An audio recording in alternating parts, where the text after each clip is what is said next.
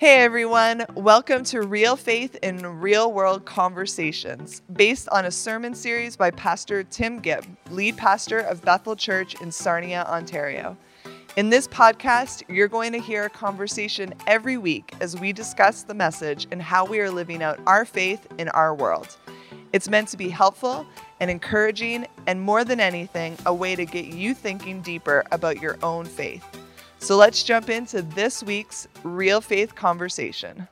Hi everyone, we are so glad that you're listening along today as we discuss this week's message on how real faith shows no partiality. Now, there were a lot of scriptures that were shared in the sermon that emphasize that we should not show partiality, but let me just give one as we start this conversation. It says in James 2:9, if you show partiality, you commit sin. Pretty point blank. So let's talk about it. I'm joined again today with Pastor Kirby, Pastor Dale, and Stephanie. So I just want to know from all of you, can you give some examples in times in your life and your experiences where you've seen partiality or favoritism or bias or prejudice or racism in some way? I come from Montreal. I grew up in a place called Montreal North, and there's a lot of diversity, a lot of multiculturalism, and there's a history of prejudice and racism and whatnot. And I remember in high school, in high school, we had the West Wing and the East Wing, and it was crazy because I was always coming from the same wing without realizing there was another wing, and the other wing, all the white people were there, the skaters, we call it the punk, the style, right? And my side was all the black people were there, all the kind of the ethnicity were there, and I realized that.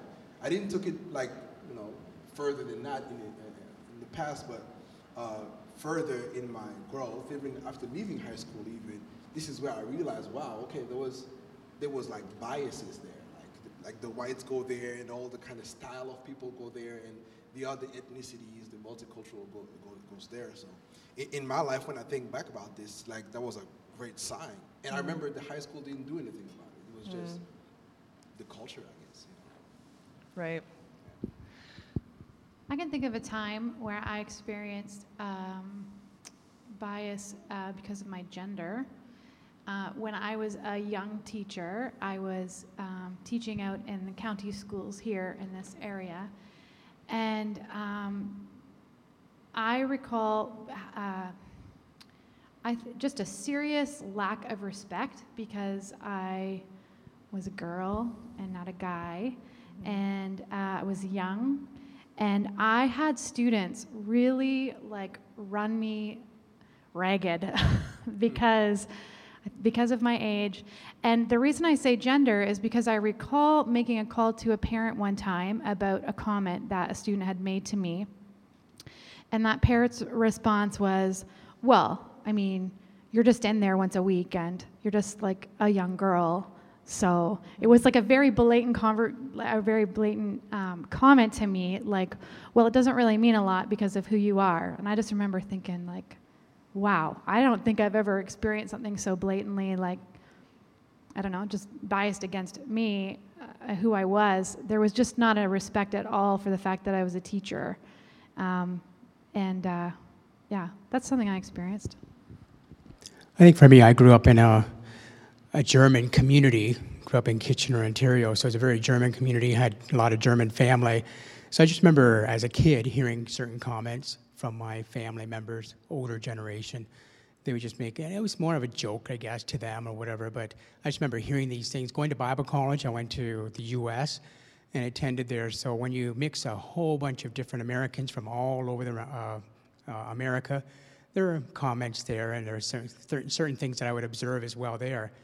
But I'm just thankful for parents that did teach me that God loves everyone. And so even though I was observing certain things and hearing certain things that were contrary to what God was saying in His Word, I always just came back to what does God say, and how should I respond to these people? How do I respond to the people that are making the comments too? What can I say? How do I speak up to those that might be voiceless and speaking up for them? So yeah, I observed some things as a kid and as a teen, and I'm observing things still as an adult. Yeah. I mean, it's everywhere, right? We're going to see it. There's multiple examples in all of our lives where we're going to see it. But Pastor Tim talks about it, and of course we know that this is not God's character. So even thinking through your own experiences and what you've seen in your life or in other people's lives, how does that prejudice compare to the character of God that we know from our experience with God and from God's word? Yeah, I think if I build on what I've shared, God's character doesn't divide people by skin color, or ethnicity. There's not a place in His kingdom for the white race, and there's not a place in His kingdom for the black race, and so on and so forth. So we can see God's character. There's no Jew nor Greek. We're all one in Jesus. So when we're going to be in heaven, and even today, we'll pray about His kingdom coming here when we pray. Well, it's a reflection of how He's going to build us up for heaven, that we're all going to sing the same song, the same heavenly language. There's going to be no white, black, men, women, whatever, even families. We're all going to be one, under the glory of God. So, yeah, God's character shines through not favoritism, especially in my life when I experience that separation. Yeah, for sure. Yeah.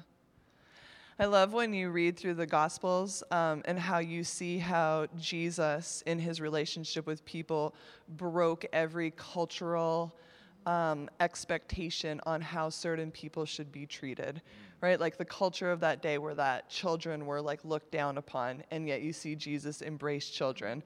The culture of that day was that women were less, and yet Jesus embraced women, brought them into his inner circle. The culture of that day said like tax collectors are horrible people, and yet Jesus chose them to be part of the 12 disciples.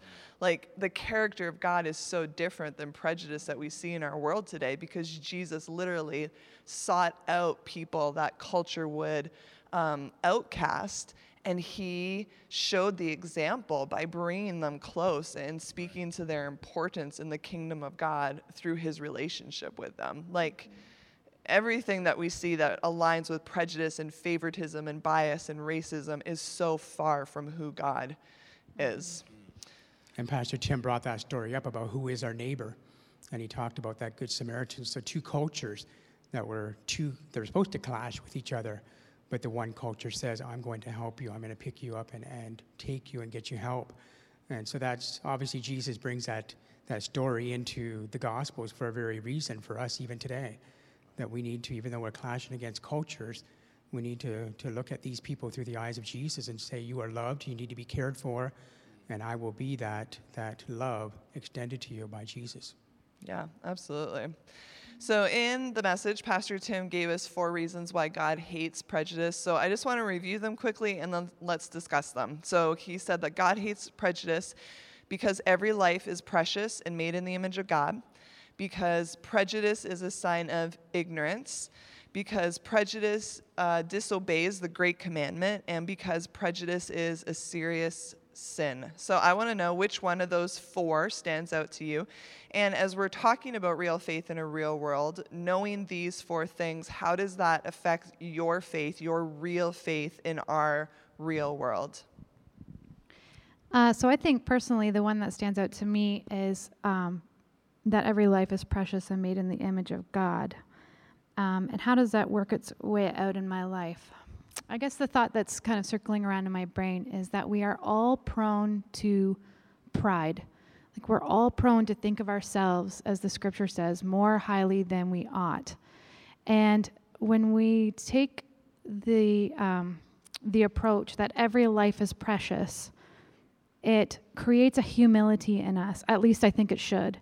At least that's my prayer as I'm listening to this message today, that God would humble me on the inside, the true stuff on the inside, to really see people through his eyes. They are made in his image, and not to be prideful about who I think I am. And I think pride is so sneaky, it gets in there, and it just can manifest itself in so many ways. But in our thought lives, we really can easily elevate ourselves above others. Even unconsciously. But when we keep this in view, that every person we come in contact with is made in the image of God, it, at least for me, helps me to maintain my place, who I am before the Lord in humility. It helps me to combat the temptation not to think of myself more highly than I should. one that stands out for me is that, prejudice is a sign of ignorance. God hates prejudice because it's a sign of ignorance. And, the Pastor Tim gave a great example today of his own life experience. When he was invited to a conference, I could imagine it was an all-black conference, and they didn't know the color of his skin, so they invited him maybe by his name or reputation. And after that, they found out that he was white, and he got canceled out because of the color of his skin. And in the world that we're living today, you can only imagine a white guy being experience racism. Yes, it exists. And so in our faith, how does that relate and affect me? And for me, having this real faith in the real world, when someone is going to a place of prejudice because he does not know, he's ignorant, it's an opportunity for me to kind of share my faith and say, hey, this is what faith is. So even though you commit sin out of your ignorance, it opens up the door for your faith to keep growing and to understand, like we just explained, God's character. But at the same time, it's a place for me as well to say, let me show you, faith in the midst of your ignorance. Let me help you get out of this sin, because there's ignorance in what you just said or do, whatever. Yeah. The greatest commandment, to love Jesus, to love the Lord your God, but then also to love others, to love your neighbor. And it doesn't say to love your stranger that's across the world, but it says your neighbor, which is really personal, is somebody next door to you as well as the person around the world is the person next door. And so we need to love others. How do we do that? How do we demonstrate that love to them? And even though they don't look like me or act like me or whatever it might be, I was driving by the church yesterday, and there was a person walking by, and right away you can label that person. You know exactly what that person is. And we know that the city has put these people in the hotels out here, and so we're walking by, and a thought came into my mind, but right away the next thought was, Lord Jesus, help me to love them. They don't live the way I live. They don't act the way I act. They don't look the way I look. But help me to love them because they're not any less than I am. They're God's creation. And so I just remember yesterday that those two thoughts going through my head, that first thought that came in, and then the second thought where I rebuked myself and just say, I need to love others the way that Jesus loves them. And so always reminding ourselves, we need to love others. Yeah. Such good points about it. The one thought I had when Pastor Tim was talking about how prejudice is a sign of ignorance, just that ignorance, the opposite of it is wisdom. And so you can take the negative approach to it, like, yeah, I don't want to be ignorant, but then the other side of it is I want to be a person who walks in wisdom. And I started even thinking while he was talking about different relationships that I've made, friendships that I've built with people who are so different from me, people who initially I probably would have passed over or thought they don't look like me, they don't talk like me, they don't believe the same things that I believe. But for whatever reason, whatever circumstance, a friendship developed there. And now I see the wisdom that came. I'm not trying to sound boastful right now, like, oh, I'm so wise. But I just mean like ignorance would have passed that person over. Ignorance would have ignored them. Ignorance would have said that could never become a friendship. But for whatever reason, I embraced that person, and that friendship became such a blessing to my life. And I can see now the wisdom in bringing people into my circle who are different than I am, because there's strength in relationship when you're friends with people that aren't exactly like you. And so I really appreciated that point that he brought out. Okay, the final aspect that Pastor Tim talked about in his message was how we can overcome the sin of partiality in our lives. And he shared that we can do that in 3 ways. First of all, we can examine ourselves. Second of all, we can ask God to help us see people through his eyes, which has come up a couple times in our conversation. And then finally, by seeing our primary identity as a child of God. So I just want to know, first of all, how do we model this in our lives? And then how do we model this in our church? Our context here is Bethel Sarnia. I'm assuming most of the people listening to this podcast are part of our church. So how do we not just model this in our lives, but how do we model it as Bethel Church Sarnia? February is always a month where, for me as a black person, it's a month where with a lot of influence there, because people are looking for all the black people to say something. right? And last year, I preached on February for the Black History Month, and that Sunday, and I said the same thing that Pastor Tim said today. You know, before I am black, before I am Canadian, before I am anything else, I'm a child of God. You know, and for us to model this is to very get strong in that identity that we are first of all child of God. And I think, from my perspective, that if we understand that and we get that strong, we will examine ourselves the right way. We will be able to see people through God's eyes because we see ourselves as God's people, not only as black people or white people or whatever. And so when we get our identity strong, then the rest comes, right after. This morning in Kids Ministries, we were talking about God creating Adam and Eve, how God created humans, and that all humans are created in his image. So I'm just thankful for the opportunity to be at Bethel Sarnia, to be able to be a pastor that can teach the children from a very early age that they are made in the image of God. They are children of God. Doesn't matter what colors or race or whatever we come from, that we are all. So I'm just thankful for that opportunity that from an early age, they can be taught. They are children of God. You asked the question how we can model this in our lives, and I was thinking, how do we model something as individuals that is actually personal? Like, how do I model that I examine myself?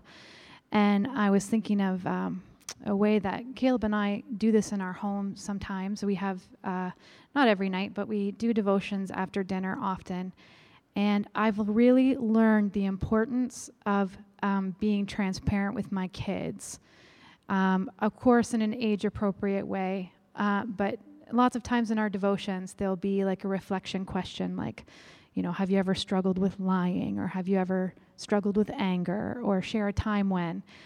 And so for me, those conversations are important because it's a time for me to say to my kids and my family, like, yeah, I have had that struggle before. And I mentioned earlier about this temptation that we have, this inclination to pride and to thinking of ourselves better than we should. So I'm thinking one way that, I could model this sort of posture of humility is, sitting around with my family after dinner one night or talking about this, that we are innately born into sin and we have tendencies that we need the Spirit of God to help us with. And that, these are times where Mom has struggled. But that when I call out to God and when I confess that to him, that he forgives me and then he helps me live as I ought. And I think that that's just one practical way we can model in our homes. I would say that sometimes it's uncomfortable. It's not always the easiest thing to admit to the people around us, like where we struggle and where we fall short. But I actually think it's a really important part of discipleship and growing as a community. So that's how I would model it, I guess, in my life personally. In our church, I think we have these small groups as a great opportunity. I know our group has had lots of chances to say, like, oh yeah, I've been through this, but God's really helped me to deal with it in this particular way. And I think when we model authenticity in our relationships in our church, that can speak volumes. And we have these groups now, which help us do that easily. Yeah. I think one of the things that I really appreciate about our church, which was mentioned in the message, is that we are a church of diversity, not just in like skin color, but also in like age demographics and whatever other demographics you want to get into. I just think when you look across the congregation of Bethel, pre-COVID, when we are full in here, we don't fall into any one category, and I love that about our church. I think that one of the ways that we can model it, though, and I say this to myself as much as I say it to people listening, is that we need to be people who go out of our way to intentionally seek out other people. I think, and this is just like this isn't a criticism against anyone who goes to Bethel. I think it's just like people in general, is that we tend to stick with who we know and with what we know. And even in church, we fall into that trap where we're like, we sit in a certain section, and so we talk to the few people that are around us, and we don't necessarily look for people in our congregation. And oftentimes, I know in my life, I've often felt like, well, that's their responsibility to come and talk to me. It's not my responsibility to go to talk to them. But it's all of our responsibilities. Like, we are a family. People who come to church, they are our neighbor. We should, as the Samaritan crossed the road to take care of someone, we should cross the aisle to introduce ourselves and to build relationships. And you never know what your introduction or what your question, how are you doing, how is your week, how that could help someone, impact someone, or begin a new friendship with someone. So I just think, like, as our church body, how do we model this? I think by really examining ourselves, not by pointing a finger, and even in our church context, even in our town, asking Jesus to help us see people through his eyes, and reaching across to embrace people. All right, any final thoughts, you guys, on words of encouragement to our congregation? This subject, it's a place of growth. Yeah. You know, we're always going to grow to a place where we have to change. We have to be less ignorant. We have to grow into a knowledge. You know, you can have faith in God, but still doesn't know about a few things around our lives. There's so many different cultures out there. There's some places I fall short, you know, in my conversations. There's things that I've said that was not appropriate. It's going to happen. But at the end of the day, it's your identity, your love, your compassion, your understanding, your openness to that person culture that intertwine many times with their faith. Yeah. That will bring enlightenment and bring understanding to, okay, this is something that maybe I should work on, or get to know that person even better, go deeper, and to more than just the surface. I would just add that I think that a lot can happen when we serve one another. So Tricia, you're talking about, you know, crossing the aisle or whatever. And when we talked last week about how love is an action, and we put it on and we make a choice. When we serve one another in love, I think that's a language that crosses a lot of barriers. And I was also thinking about in church ministry, when you serve with other people, like I even think about in the worship ministry, how many people I've gotten to know and to serve with, and over years in the choir, and I've met so many people, and I never would have connected with them outside of serving alongside of them. And it's been so thankful for those opportunities. They provide really it's like rich soil to really embrace one another and live as the community that Christ intended us to be. So the idea of serving was kind of spinning around in my mind. Yeah, I love that. Well, this was such a powerful message today. I also just thought it's a message that we very easily could like point our finger and think, well, I hope that person gets it, or I hope the world learns this lesson. But I really love that at the end of the message, Pastor Tim brought it back to us, because we need to examine our own heart. Like, we all have partiality inside of us, and we need the humility to be able to address it so that the Holy Spirit can work on those areas of our lives. So just as we close today, I want to just lead you in the ways that Pastor Tim taught us to overcome our own partiality. So the first is just for you, for myself right now, to examine ourselves and ask, is there any partiality? Is there any prejudice in us? And if so, ask Jesus to root it out. Secondly, do you see people through God's eyes? And I think that we all at times fail at this. Do you see people as God's children, as someone who is loved by God? And if you don't, perhaps today would be the day to ask God to change your perspective of people. And then finally, as Pastor Kirby just talked about it a minute ago, how do you see your identity? So someone asked you today, how do you define yourself? What would be the immediate words that would come to mind? And if child of God, follower of Jesus, is not among your immediate answers, can I just encourage you, go to God's word and allow God's word to redefine your identity. Well, thank you so much for joining us today for this conversation. Hey, if you are enjoying these, why don't you share them with a friend so that you can grow in your faith together? That's it for us this week. We'll see you back here next week as we continue this series. Let's all go and live this week with a real faith in a real world.